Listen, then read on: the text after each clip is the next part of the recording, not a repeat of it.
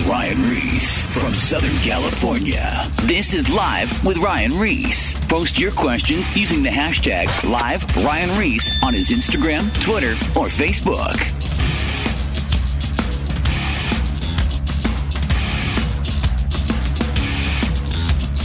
All right, tonight we have Paul Gomez in studio, and this has actually been an interview that I've been wanting to do for a while now, Paul. Thank you, Ryan. Oh, scoot up. We got to get you on the mic over here. Oh, sorry. There we go. I was lounging. I'm so used to lounging with you, not having to be all cordial. I know. Get up on the mic. Push up on it. So for a lot of you guys that are listening, I have Paul Gomez in studio, and I've known Paul since 1998 when I started working for the brands, for Circa Footwear and snowboard brands. During that time, you just left Billabong and you started working. You left with Bob Hurley and you guys started Hurley Clothing. Yep. And at that time, you were very involved, and you still are involved in the music industry. You had a lot to do with Vans Warped Tour and other record labels and all kinds of stuff that we're going to talk about in a minute. But I'm just going to say out of the gates, when I met you, it was an awesome time because you took me under your wing like a little brother at that time, and you were very inspirational for me. And I was young. I think I was only like 22 years old or something. 21. I was 21 or 22. I was 21 or 22. 21 or 22. I was very young, and it was cool because you just took me in, and I started traveling with you, going to events and stuff, and it's just awesome. Now, years later, we've actually become more close after things have happened during those times, but we became like brothers now. And you still, I get to meet with you. You inspire me. You encourage me. You teach me things. And you know what? You're just amazing. You've been an awesome influence in my life. So this is awesome for you to be here. Well, thanks for talking about that other Paul. I don't know what guy you're talking about. No, I never told you this. You didn't know this stuff, but this is truly like how I feel. Well, I feel the same way. Like it's been unique for me from the lens of just like the different iterations of Ryan Reese. Mm-hmm. Knowing your brother Raul for so long and seeing him come up in the game and start his own companies and do his own thing, and then you come up under your big brother, and then you had another brother, so just coming up in the game. And as you were just walking around out there, I could see your struggles. Mm-hmm. I could see your challenges. And I would have to say in the very beginning, I probably wasn't the best influence because, I think we all kind of have a tendency to stray away from what our walk is. And when we live in that lifestyle and you live in that world and you see that stuff, you're trying to, manage your feet in two different ships. Absolutely. Come forward a little more towards the mic. So you're trying to... Like what it's saying, James, like the double-minded man. Yeah. Well, this thing's crazy. Yes. So I just think from that lens, it's just seeing all that stuff, and you have the gift. And what I mean by the gift, you have the gift of the gab. Mm-hmm. You're the guy who can, like, a restaurant sold out when you were a kid, and you could walk in and, well, dude, it's sold out. You're like, no worries, I'm going to get us a table. And you'd be like, next thing you know, we're sitting front row. Somehow you've weaseled your way into it. Fandangled through everything you would do. Yeah. And your brother would always be stuttering, and you're like, boom, like right in there sliding. So my thought process, and thank you for that, is just looking at how to mentor people in life. I'm a high school dropout with dyslexia, and I moved out when I was 16. So it's just like I had to figure it out on my own. Mm-hmm. And kids these days don't really figure it out on your own. And I wasn't raised in a church background. I wasn't raised in a godly background. And it's ironic. My aunt's downstairs. She's like a prayer warrior. She's Irma. Everyone knows Irma around here. Yeah, my Uncle Gilbert was big in the church. He passed away. My mom was really big in the churches. But wait, really quick. So what was the environment when you grew up? Like, what was the actual My Uncle Gilbert was crazy. But wait, where were you from? Are you from? I was originally born in Montebello. We lived in Boyle Heights, and we moved to La Habra. Okay. So moving on up from hood to hood. Yeah. And my parents, did good by us. My dad was really successful. And wasn't when we started. We were really poor, and then he worked his way up. And my mom found Christ. My dad pretended like he found Christ, but he lived a separate life. Yeah, So in turn he fell away, and it got really radical for a while towards the end. But we didn't have that. I'll just never forget the first time I came home. I might have been in 7th or 8th grade, and my Uncle Gilbert was a straight gangster. Yeah. Like, if anybody ever knew my Uncle Gilbert here, like, he might have talked about it, but he was, like, straight gangster, white fence, like, keys to the city, like, he was gangster. And like You would never know. you would never know. But that's what Christ does. He changes. That's what Christ does. And when I first experienced it, I was like, I came in my house.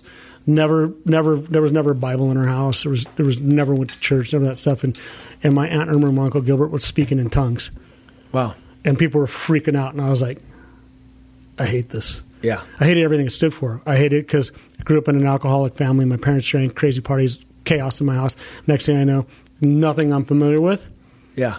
And they could give up alcohol. They could give up all this stuff, but they couldn't do it for their kids. They gave it for something I didn't understand. Right. So at that point in my life, I was just kind of like really rebelled. How old are you at this point? I'm probably like 13. Got it. So wait, 12, 13, like Yeah, 7th or teenager. 8th, 7th, 8th grade, just going into high school. That's that age. Yep. Yeah, and for me, it was a challenge because I was high-functioning dyslexic. Mm-hmm. And so to me, I was the kid who went in the classrooms with the kids who wore helmets. The special ed classes. I was in special ed my whole life. Yeah, so I was the little yellow bus that I wouldn't ride the little yellow bus. I'd ride my bike, score, walk. Right. So it just kind of just how I had to transition through that and not understanding God or understanding what his path was for me. Mm-hmm. So then later in life, I ended up finding Christ probably when I was like 19. How 18, was that? Where was that encounter at? Vineyard. Who took you? How'd you end up in a church? I forgot how it happened. I think I was at an event somewhere, and somebody just kind of said, "Hey, you should check this out." And I got in trouble with the police. Okay. And it was like I was doing things you shouldn't be doing. Right. And my friend was at a restaurant and overheard the police talking, and there was going to be an arrest that was going to go down, and I was part of that arrest. And I was like, my friend's like, "Hey, you're going to get busted. This is what's going on." So then I disappeared for a little bit. Mm-hmm. Came back, and then my mom's like, "Hey, the police are here. They're looking for you. What's going on?" I'm like, "Oh." So I bailed, went to a friend's house, and then my mom called by the time. And they go, "The police are here. What's going on?" So I figured out a way to not go to jail. Right. And that was kind of a wake-up call for me. And I think one of my friends, I can't even remember at the time. It was. So you're probably thinking, like, I'm going to try to flip over a new leaf or something. Yeah, it was just like, I think you always think. Because you start thinking desperate when you're like, I'm going to go to jail. Yeah. One of the It's real fast. One of the old adages is that people always say to me when I try to share the word of God with people, it's like, "Oh, you find God in prison, you find him at war." Yeah. Or you find him on your deathbed. Right.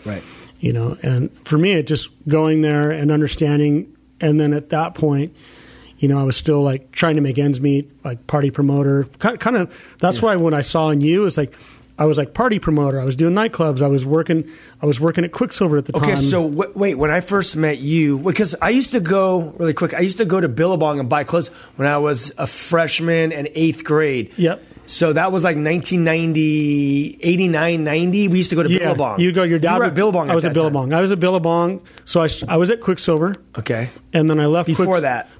So I started working. I was sponsored by Quicksilver when I was 14 for surfing. Okay. And then when I was 16, I moved out and I tried to be a hack pro surfer. Okay. And at 17, my friend Danny Kwok gave me a job running the surf team At Quicksilver. And then I left Quicksilver in because we actually used to get clothes from Quicksilver too when we were younger. Yeah.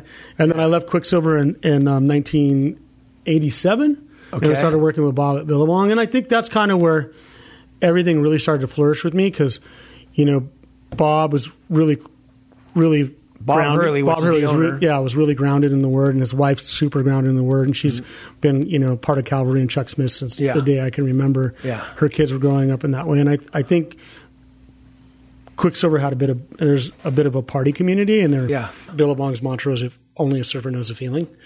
So it was kind of just tying back into it. So kind of found my walk there, and then in 1988, I met my wife. So I had a girlfriend for a long time before that, and then I met my wife in 1988, and I got married in 1989. Okay.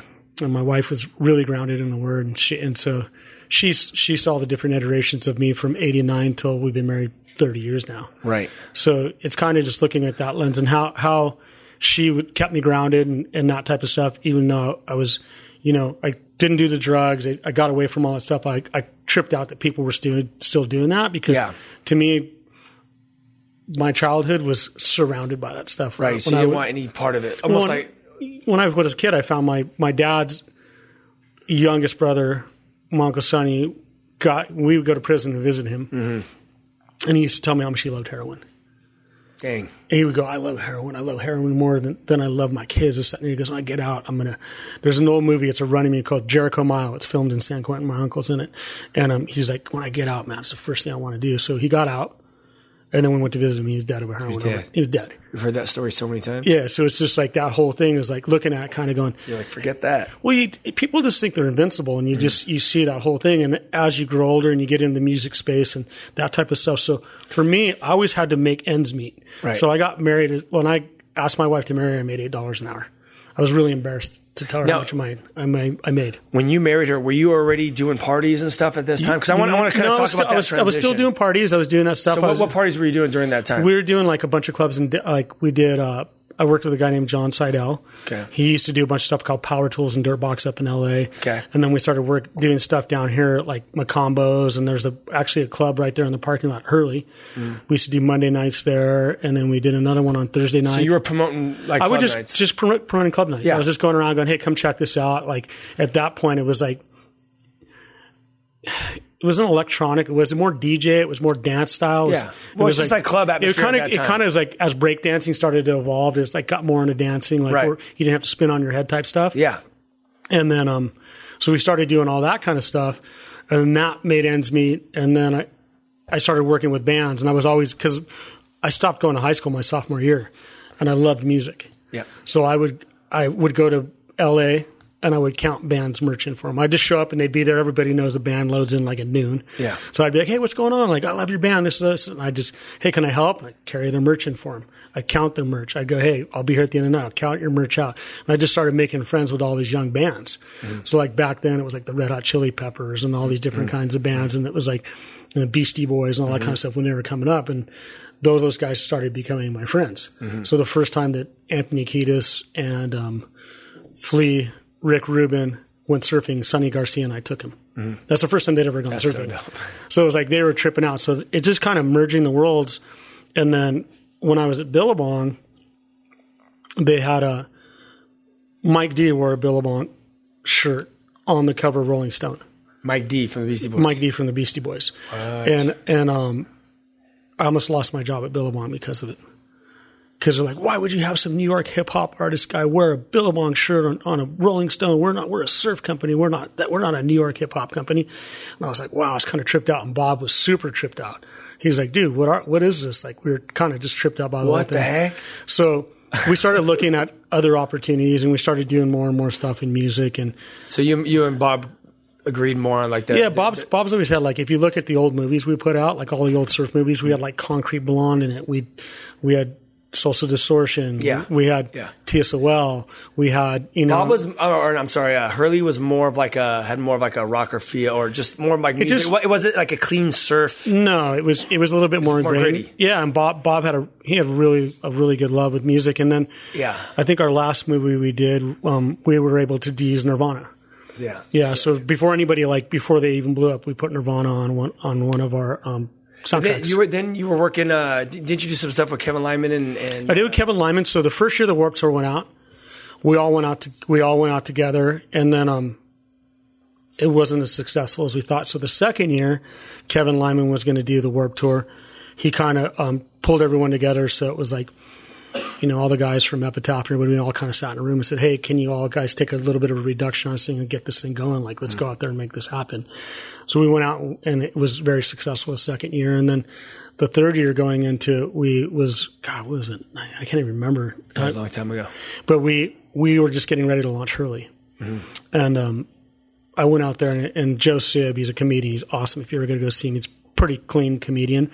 And Joe Sib he has a record label called Side One Dummy. And he came out there, and I was handing out wife beaters with Hurley logos on it. He's like, I'm all, dude, nobody wears wife. But I'm a cholo. I'm all, everyone wears wife beaters. So I was handing out wife beaters to everybody and put stickers on all. Like, so if you look at all there was like Hurley stickers on every stage. Dude, I think I was actually there. I think I met you at that one. Yeah, so we were putting Hurley stickers everywhere. It was Blink. I think we went to go meet with Blink. So Rick DeVoe, who's a really good friend of mine. So Rick, that's a whole different conversation. Yeah. Rick had a company called Big Dummy Productions. And so there was a movie that just came out recently, just won a bunch of awards, called The Momentum Generation. So it was with all the surfers, and there was a kid named Taylor Steele, and he made all these movies. Brett Gurewitz really got what he was trying to do, and he gave him all the Epitaph catalog for free. So he got to use Pennywise, Offspring, NoFX, everybody got to use. And then Rick started putting these tours together.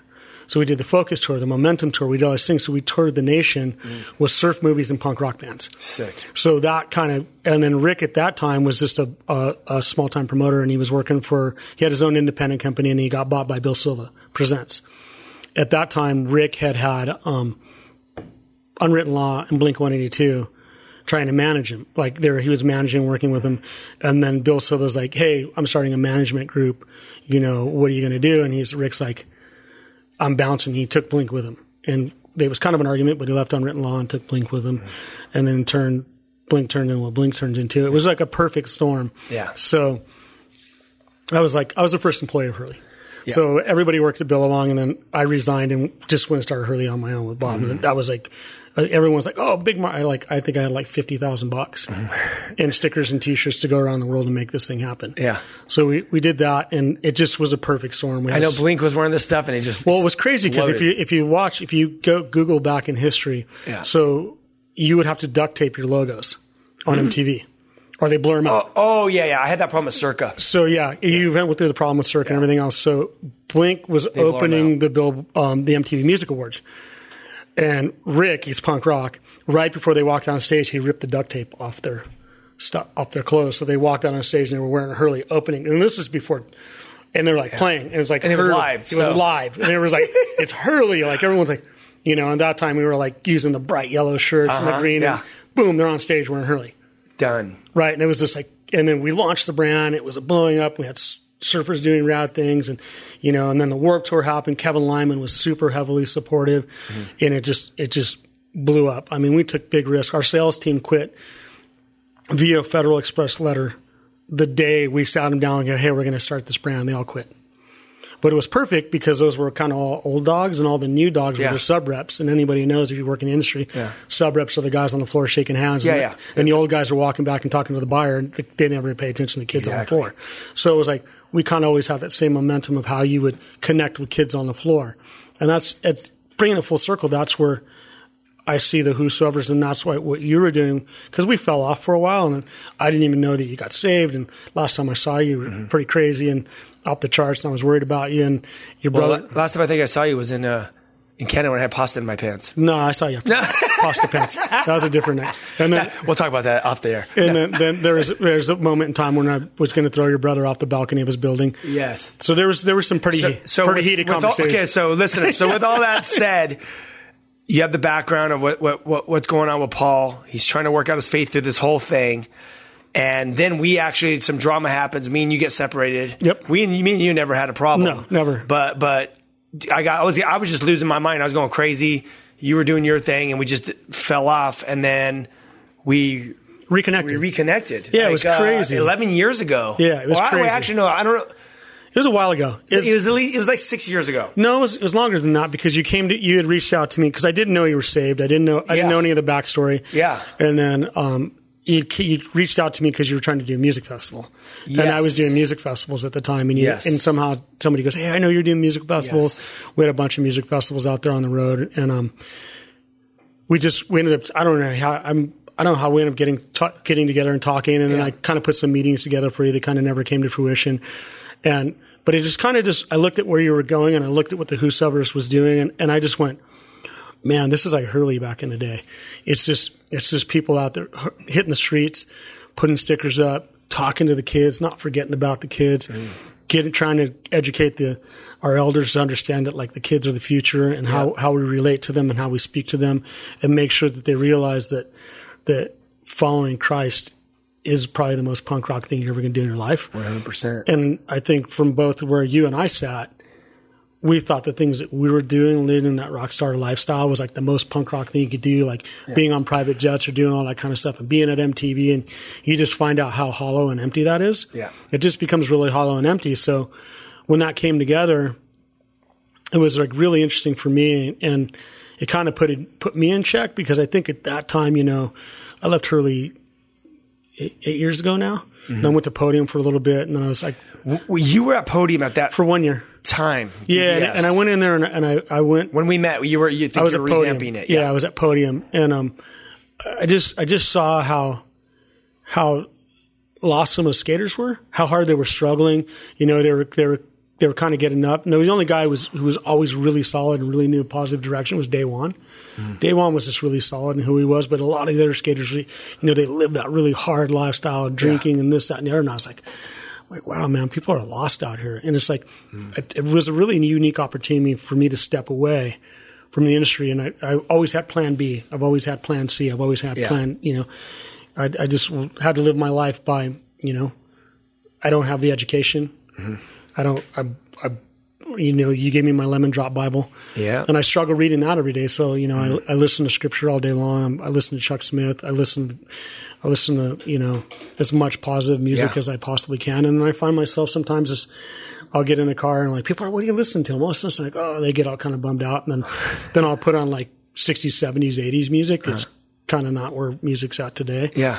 And I think the full circle of it all is like looking at where, you know, stepping away from anything is I got involved in a supplement company, and that was awesome. And then we had a huge family falling out because of it, and that's a whole nother off-camera story. I want to jump in here for a second, because during this process, I saw a lot of transitions happening when I first met with you, and then that's when you got into supplements, and even with your faith, like you were starting to come to church, and not you already going to church, but you started coming to Shine when we had Jay Adams there. Oh, yeah. That Shine studies, and you were growing. I could see like there was a transition, like you wanted more. It wasn't like surface, like you were trying to learn more. And I saw as you were growing, one day you just called me and said, "Hey, I need to get baptized." And I'm like, "All right." You're like, "Baptize me." I'm like, "All right, when?" "Today." I'm like, I got like 20 minutes right now before I have to bounce. "You got a pool?" "Yeah, I'm gonna be there." And then you were like, "I'm on my way." Remember that day? Oh yeah, totally. So I'm like, Crystal's like, "What are you doing?" I'm like, Crystal was in a wheelchair. Yeah, but because she was on. The pool was freezing cold. The kids. Yeah. It was in winter, and thank God we live in Southern California. And I'm like, she's like, "We got to go." I'm like, "No, Paul wants to get baptized." "Okay, well, when are you going to do it?" "Right now. He's coming to the pool. Right now. We're going to baptize him right now in the pool." And then you came over. Dude, you prayed for me. We walked in the pool. You baptized me, and you prayed for me again. I'm not kidding. It probably took 3 minutes max. I was like, in, da-da-da-da, underwater, ba-ba-ba-ba. Dude, I got to bounce. Got to go to the hospital. I'm like, I'm done. I'm good. Because we had to go to the hospital. That's right. And I was like, well, we could go to the ocean and go do the whole thing. You're like, no, because that's when I knew God was doing something. Because you're like, no, dude, I want to get baptized right now, today. And because I know when I got baptized, I remember I was on the East Coast. I was meeting with Lacey from Flyleaf and her whole band when I first met her. And her husband, you know, I was a new Christian at that time, and her husband goes, "Hey," he's like, "you need to get baptized. There's just something about the water baptism." And he explained what it was. And I remember I was coming back I was actually where they were. They were in Texas at that time, and I was taking my connection, and I landed somewhere in my connection, and I called my dad, and I said, and it was winter. It was like January or something. I go, "Dad," I'm like, "I need to get baptized today." And I remember landing in Los Angeles, and I drove to their house, which was an hour out of my way. And I remember it was dead winter, and their pool was not heated. My pool was at least warm at where I was at. This was like, water was like 50-something degrees, and I remember just stripping down to my boxers. I was in my boxers. And my dad just dunked me right there in the winter. But it was like, there was just something about it where I was like you. It's so funny. We have like these similarities. I was like, I'm getting baptized today. Yeah, because you can't. It's interesting because when the baptism happened for me, it was like there was a lot of crazy stuff going on in my life, and I've had success business. Yeah. But I haven't always had success in faith. Talk to me about that. So you can look at everything. You can, if I was to take a step back, you look at all these people who are really wealthy and are these actors and all these things, but they're lost. And one of the things Ben Corson spoke this weekend at our church, and one of the things that what church you go to? I go to San Juan Calvary. Oh, yeah. John Randall. Cool. So John's on the road. That's right. Duh. I go there. You go there with me. Duh. Sorry. I'm getting old. Yeah, me too. So what he has said to me was what blew my mind is, you know how Ben Corson speaks. It's like a rapper. Mm-hmm. He's going crazy. But one of the things he said to me, "Oh, this is happening, blah, blah." He goes, "Do you know that every 41 seconds somebody kills himself?" Dang. And he kind of just every 41 seconds somebody kills themselves. Yet we're tripping out on coronavirus, and he just goes on to the Ben Carson rap. And I was like, man, that hit me. And I was thinking about that because at one point I really was suffering through depression, and I used to be super down on people who killed themselves. I've had so many friends kill themselves, and so many things happen. I was like, sissies, they can't stick it out, this, that, and the other. And then it hit me one day. I was just like, I remember I was on a podcast, and it was a podcast up in Northern California, and I had to drive from that podcast. And I kind of just went through my whole life, and there was some profanity, but it was kind of like talking myself up a little bit in the whole trip and kind of everything. And then we were in this lawsuits and all this kind of crazy stuff going on in my life. And I was driving from Sacramento to Utah. Mm-hmm. And dude, something came over me, and I had a panic attack. I never had a panic attack in my life. And I was freaking out. So I pulled over on the side of the road, and I was like, I called my wife. I'm like, I can't breathe. I'm freaking out. Like, I was like, I'm tripping. I'm having a heart attack. I'm like going on. And she's like, no, where are you? Like, I don't know. I'm on the middle of the road somewhere. And like that road from I've been on that road before. But it's just the middle of nowhere. Yeah. And I was like tripping. So I hung up the wife, and I called my financial planner. I'm like, dude, I'm freaking out. Blah, blah. He's like, you're fine. Like you can stop working right now. You're good. I'm like, but it's not about that. I'm not fine. Oh, I was freaking out. And then, I made it to where I had to go. And then I was in a car. I was kind of losing it. Then I ended up go checking myself in the hospital because I thought I was in a short amount of time, went to the hospital like 3 times thinking I was having a heart attack. That's crazy. Like I was just tripping out. And I was like so lost. And then we started connecting. And that one day I'm like, dude, I got to get baptized right now. And I didn't even know the backstory. Yeah, it's got to happen right now. Like it's something like I'm seriously considering just eating it. And I thought about your dad and his testimony. I was like, dude, I can't do this. Yeah. I was lay in bed and not be able to get out of bed. And I felt so bad for my wife because I've always been there, and I was like stuck. Yeah.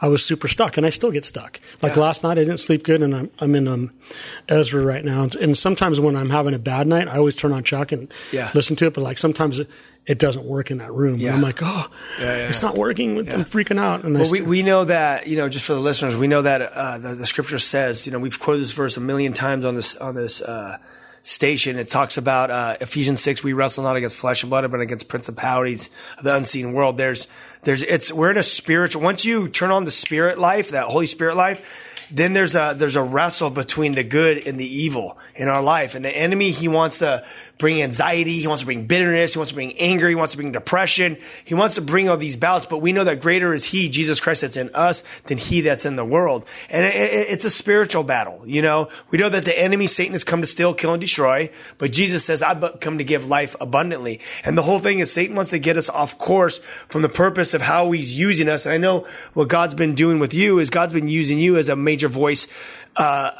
in your life to a lot of celebrities, a lot of musicians, a lot of artists, businessmen, myself, people that run movements. You have a great reach, and God is using you in a powerful way to impact so many people. So what does the enemy want to do? He wants to get you off course. He wants you to just get off the path, because then everyone that you've been influencing will go, oh, this stuff must not be real. And that's what Satan wants to do, is he wants to discredit, get you off course. So people that are listening to your voice will get off course and just say, this couldn't be real. Just like that pastor that committed suicide a while ago. Yeah. It must not be real. No, it is real. It's just you can't give in to the enemy. But we're going to go to break in 1 minute, Paul.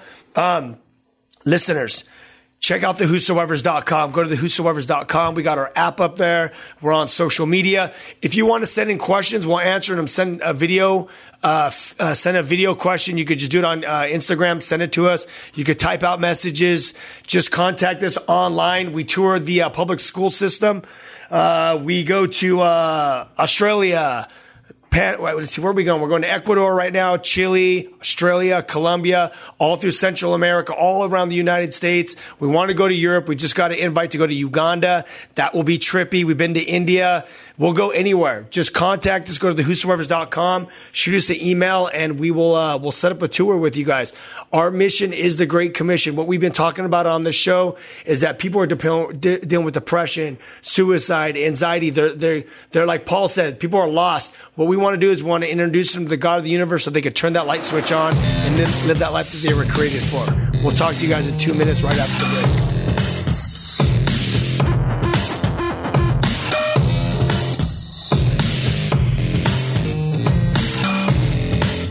with Ryan Reese coming up. Is everything all right? Call now, 1-888-564-6173. Or post your questions using the hashtag #LiveRyanReese on his Instagram, Twitter, or Facebook. I think I speak for the entire administration when I say whoop-de-doo. Now, back to Live with Ryan Reese. Don't say we didn't warn you. Loud noises! All right, we are back. I got Paul Gomez in the studio. If you've been listening to the first half of the show, your mouth has probably been dropping. This is awesome. I love bringing people that are in culture. They're Christians, but they're living their life in culture, shifting culture by their influence. So right before we went to the break, Paul, you were talking about how obviously you worked at Quicksilver for a while. Then you worked at Billabong, and you worked you were doing music festivals, music industry, all kinds of crazy stuff. And you've just struggled with your faith back and forth. And that's relatable because anyone that's actually working in culture, you're always trying to find that balance. You're like, I love Jesus, but you're always getting drawn to the world. And you're like, it's always that constant balance with life. Even now, even with me, I'm always trying to balance everything. That's the whole key to life. And you never have it figured out. You're constantly fighting for the balance. But there was like a pivotal moment in your life where you were driving from a podcast you just did from like where, San Jose area or something? I was driving from Sacramento, up to Utah. And on the road, you started having this panic attack. Next thing you know, you went to the hospital a couple times. It was this anxiety attack that the enemy was bringing on. You called me. You said, Ryan, I need to get baptized, which we talked about the first half of the show. Yeah. We baptized you. And then what happened from that point? The attacks got real. So the enemy came in. Oh, yeah. Attacks got real. And it was interesting because before I wasn't prepared. This time I was prepared. I would call you a lot. I would call Sonny. Yes. I would call Sonny a lot. I have a friend, Craigie, who's uber successful. But at this time, I had some friends like you met. We did a trail run in Hawaii called the Ultimate Hawaiian Trail Run, and my friend Kai Garcia. Yes, he didn't know God. Not at that time. And the first time that he came in, he was dabbling and everything else. And Ryan used to do Shine on Thursday nights. Yep. And Ryan, I want to bring my friend Kai with me. And we went. We were going to go, and he's like, I'm not there. He goes, but my dad's teaching in San Clemente.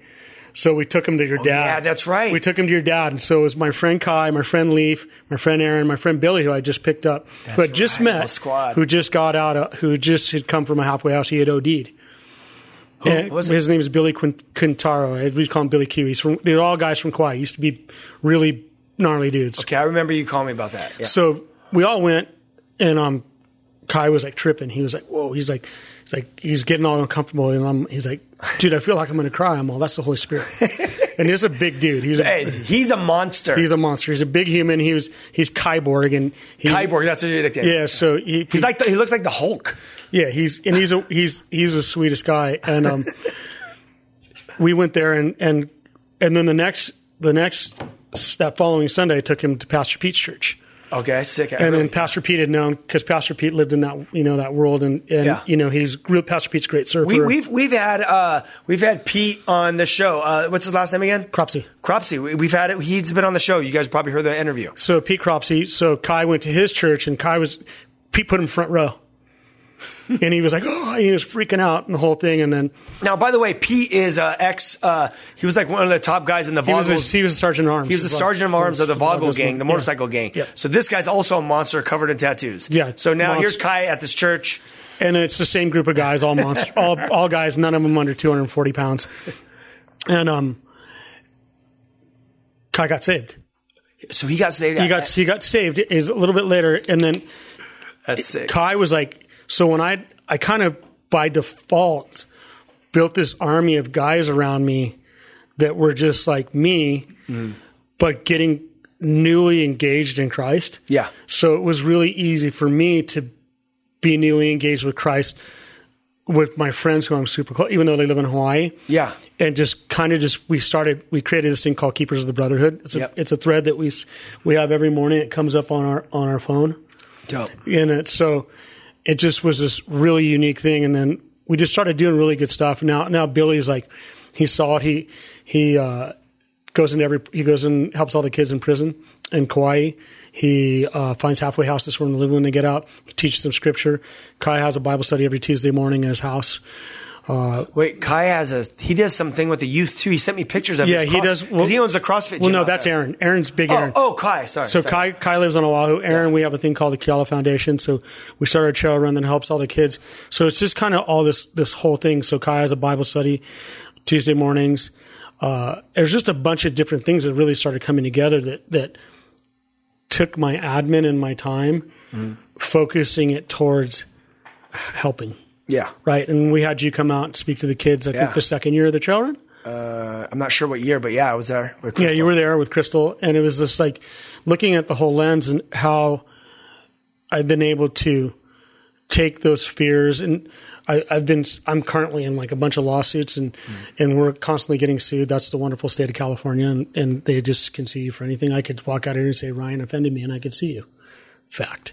So don't sue me. I won't. You're my friend. But my friends have sued me. Actually, exactly. my family members have sued me, which is even more crazy. Yeah. So I learned through those guys who were the biggest, toughest, gnarliest guys on the planet who love God now to forgive. Wow. To it's so hard to get up every morning and you look at everybody who's attacking you and you have to. Now I look at it and I'm like, man, what a sad life. Like I wish they have what I have. And even me having it, it's super hard to hold on to because it's faith, right? So let's talk about unforgiveness or forgiveness, because you have these people that are driving you crazy where you bitter, anger, and all this stuff. So how forgiving people is hard, especially when you've been done dirty. Oh yeah, how have you accomplished it? I haven't. Yeah. That's the challenge. You're working it out. I'm working it out because every day there's, there's crazy stuff that happens. Like you ask for forgiveness, you think you forgive them and then something else happens, all of a sudden it comes back. Yeah. And I look at it from a lens of like, there's been personal attacks on my family. There's been, and then you go like threats. And then you go to the law and you go, hey, they're threatening my family. And they go, oh, they threatened it perfectly to where you can't do anything.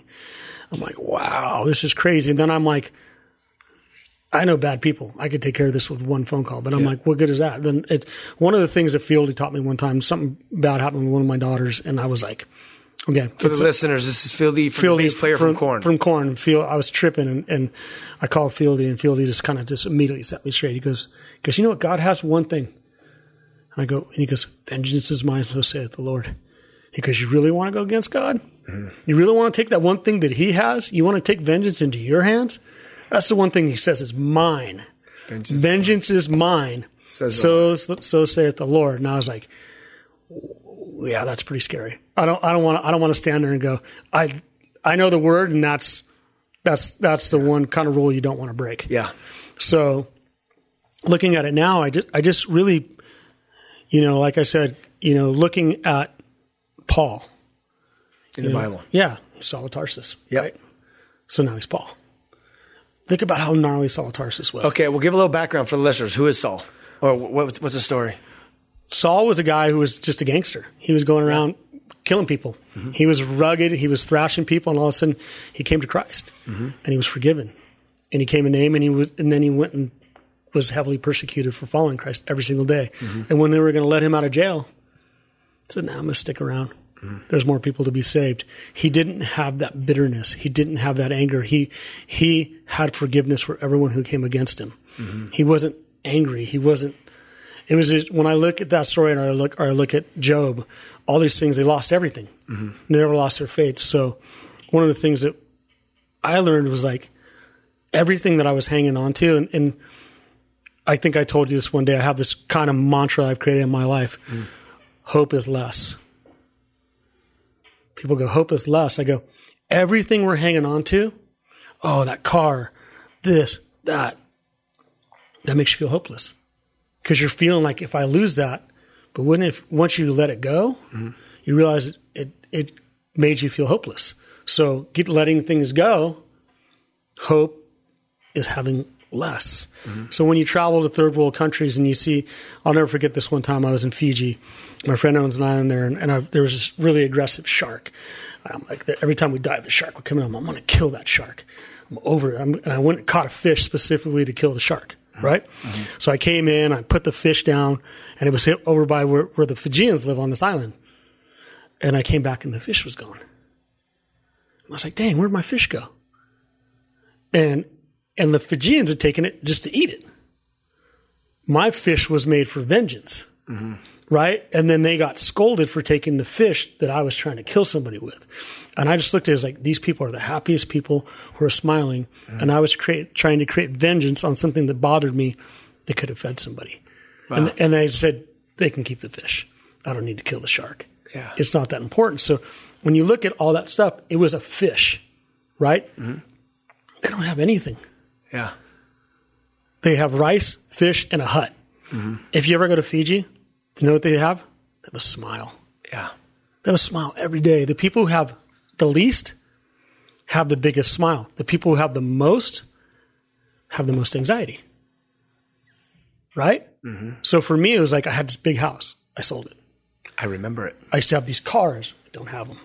I used to have all these different kind of things. And like, there's a funny little battle going on right now because I want a truck, and it was like, because I feel naked without a truck. I bought a little RAV4 hybrid so I could get good gas mileage. Oh, yeah.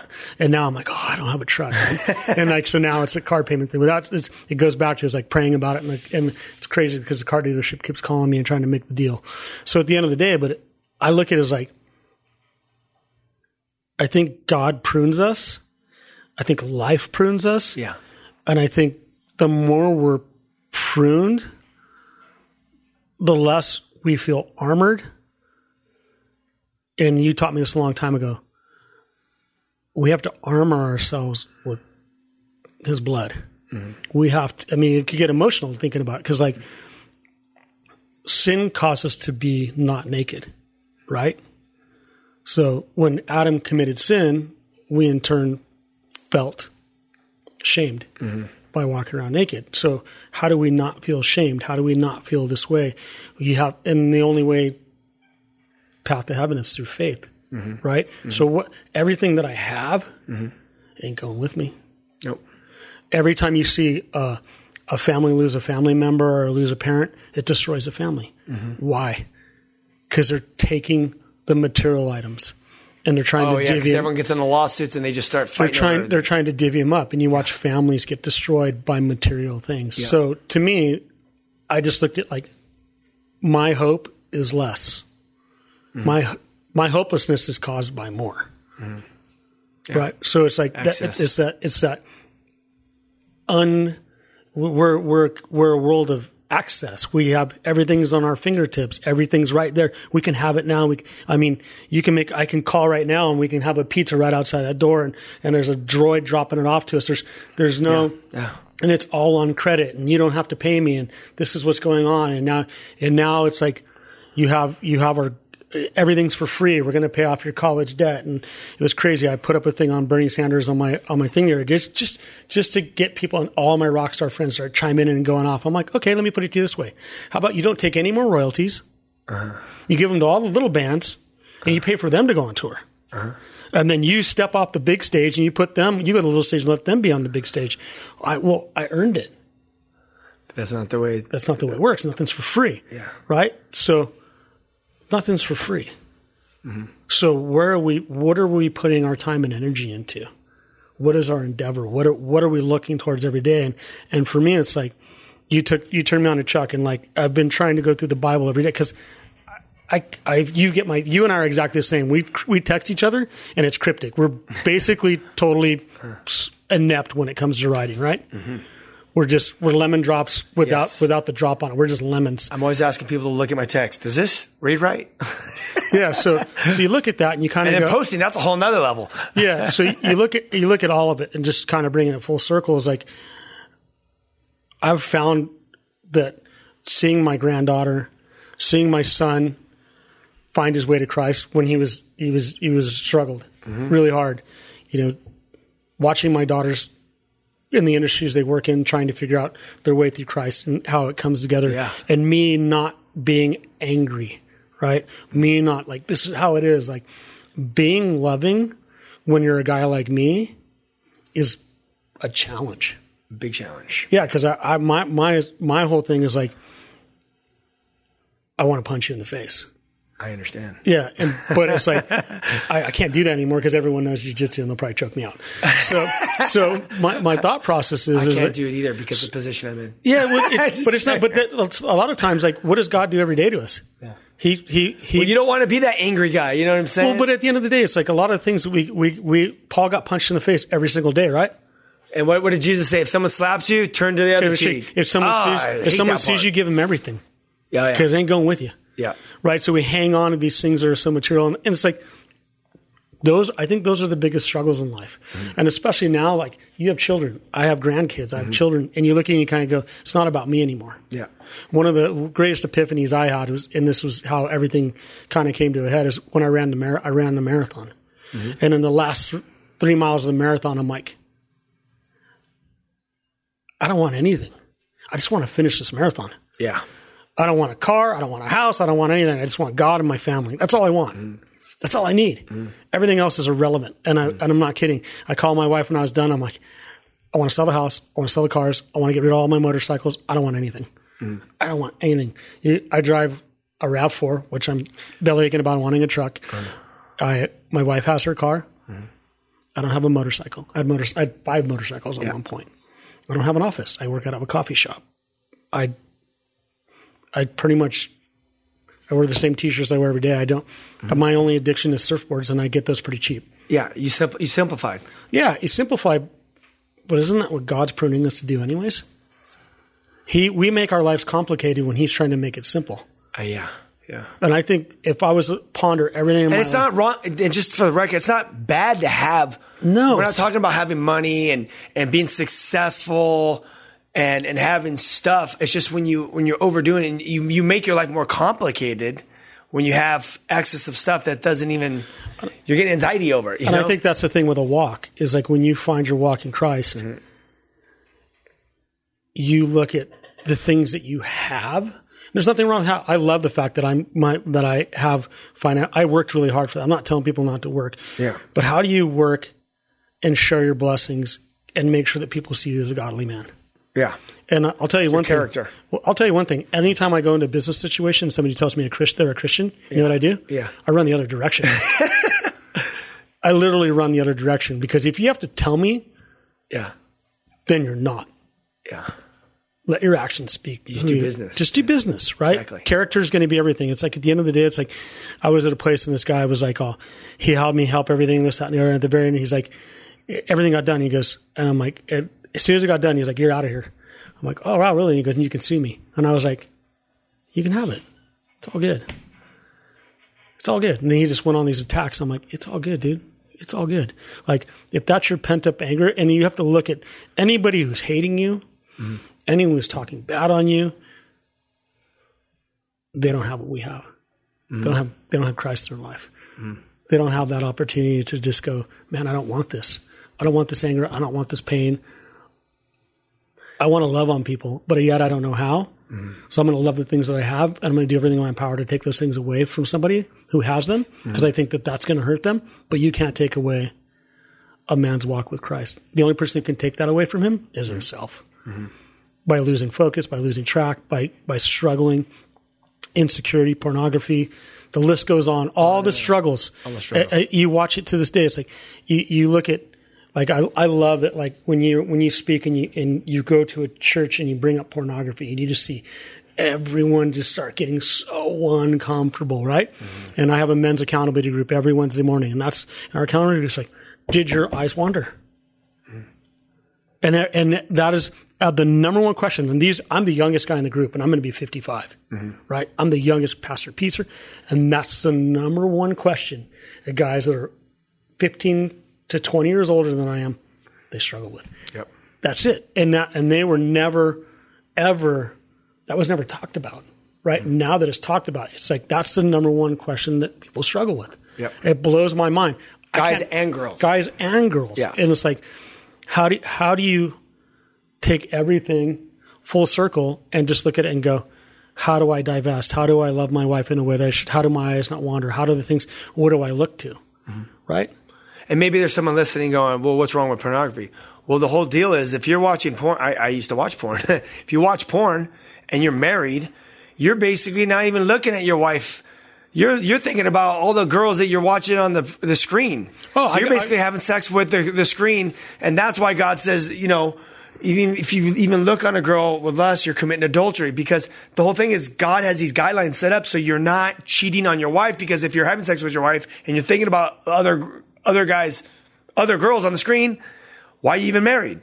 Yeah, and I think it becomes a challenge. Like, I'm not gonna. My wife would probably be bummed, but like, she walked in the room time and she caught me like looking at something I shouldn't be looking at. Yeah. And she was like, "What are you doing?" I'm like, "Thank you. You caught me." Yeah, I'm like, I don't know what I'm doing. yeah, Right? yeah, because it happens. It happens, but it's like God putting those little moments in your life and putting you in check. It's like it's crazy. Like, you're just like, and it's so wild out there because that social media. All that kind of, it's everywhere. Dude, everywhere. It's everywhere. And I have daughters that aren't teenagers anymore, but their friends, it's like, yeah. I'm just like, oh my gosh. I was on because I used to follow these funny websites, and I was watching funny videos, and they snuck a hardcore porn scene in one of those funny videos. And you know what's crazy? Is you just understand, you keep watching it. You click it. You click it, and you're just like... Dude, I turned it on, and I told my wife, I go, porn just happened right now on my Instagram. I had to unfollow the account. But yeah. Crazy. But it's crazy. It'll hook you right back to where you were. But those are the things that make us stumble the most. Yeah. But the things that make you stumble the most are the things that it's just, once again, it's wants. It's things you think you don't have. It's things that you're looking at. Like, you look at a certain thing, you go, hey, if I have this, people are going to look at me a certain way. If people see me drive this snappy car, they're going to think I'm cool. Yeah. They're going to, like, my hair is like pure white. Mm-hmm. You know, it was funny because I was talking to your brother and he's like, dude, my hair's getting all gray. I'm all good. You know, it's like, just got to age with grace. Heck yeah. We don't know when it's going to come to an end. Yeah. So I just look forward to trying to be humble, be a leader. When I'm stumbling, before I stumble, catch myself, stay plugged in. Yeah. And just hopefully I can be a light in darkness for people. Mm-hmm. But it's hard. I'm not going to, if everyone's, I hate the warm and fuzzies. Yeah. I mean, you read the Bible, there's not a lot of warm and fuzzy in the Bible. Mm-mm. And people want to make it all ethereal and you know, cool and all this stuff. It's real. And that's, to me, it's like, I'd rather be a battle-tested warrior in Christ than be a battle-tested warrior in the world, because what does that mean? There's always going to be a tougher guy in the street corner. Mm-hmm. There's nobody bigger and more awesome than God, and He loves you more than you could ever imagine. He can change your life. He's changed mine, and I struggle every day. And one thing I'll end on, because I know we're running low on time. My wife and I used to struggle with this. I always tell kids this: you're born with free will. Mm-hmm. And Ryan's dad's awesome. Whatever, I think my wife and I are awesome. We couldn't control our kids and what they do. I could give them all the best information, everything else. They have free will. They're going to use it for good or evil. Yeah. The world is evil, and God is good, and He loves you. You just have to plug into what's good and not let evil overtake you, because evil can come in any way, shape, or form, through depression, through anxiety, through wants, through looking at porn, through looking at everything. You have to realize that stuff is of the world, and that stuff will give you eternal death. And the whole thing is, that's what Satan wants to do, is he wants to get you caught up in that stuff. And then so you spend your whole life that you're supposed to live free and live that life that God created you for. But what happens, you get tripped in this stuff, and all that stuff comes with you through your whole life. So your whole life you're miserable, even though if you're flying around in private jets or own an island or whatever your fantasy is, or, you know, $20 million house down at the beach, you can have all that stuff. But if you have no peace and you're angry, you're bitter, you're addicted to whatever, your life stinks. And the devil's like, ha, I got him. He's going after all this stuff. I gave him all these things, but yet he's miserable. Yeah, the attack's real, and it's coming. It comes every day, and you have to surround yourself with the right people to get through the attack. So you get the right people around you. You find out who God created you for. God will chip away and get rid of all that stuff. There's nothing wrong with becoming successful and a millionaire or billionaire. Dude, go do it. You know what I mean? Go reach your dreams. But the whole thing is, we're calling you, or God's calling you, to live a free life and not be a slave, and simplify. You could simplify in that your lifestyle and you'll produce much fruit, Jesus says. God gives you the opportunity to either bury it in the ground and hope that it grows, or you take it and you plant it and you make it successful. It's in Scripture. It's that simple. All right, Paul, dude, I'm so stoked that we got the show finally happening. Thumbs up. I do want to plug the Whosoever's Movement. We tour to public high schools around the nation.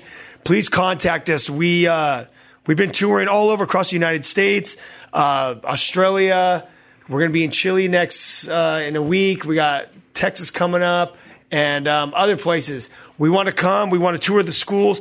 Please, if you want to donate, go to thewhosoevers.com. We have products up there that fund our movement. We have the app. I have Punk Rock Jesus Stories I teach that are up there. We have all the past radio shows. I'm trying to think what else. Please contact us. Pray for us because we want God to open up more stores. We went to 98 schools last year. We're trying to do 200 schools this year. We are expanding. So please pray for us, donate, and just pray that God will continue to help us impact many students around the world. We love you guys. Talk to you soon. Peace.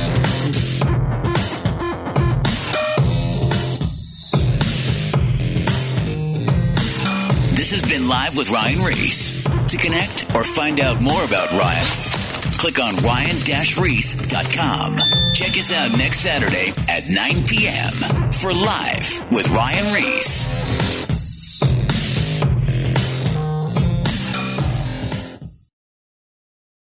Hello, Quinice Petway here, co-host of the Your Daily Bible Verse podcast. Are you someone who loves to take a deep dive into God's Word, one verse at a time, to explore His will for your life and desire to draw closer to Him? If that sounds like you, I'd love to invite you to head over to lifeaudio.com and search Your Daily Bible Verse to tune in and subscribe for daily inspiration, life application, and spiritual transformation through the in-depth exploration of God's Word.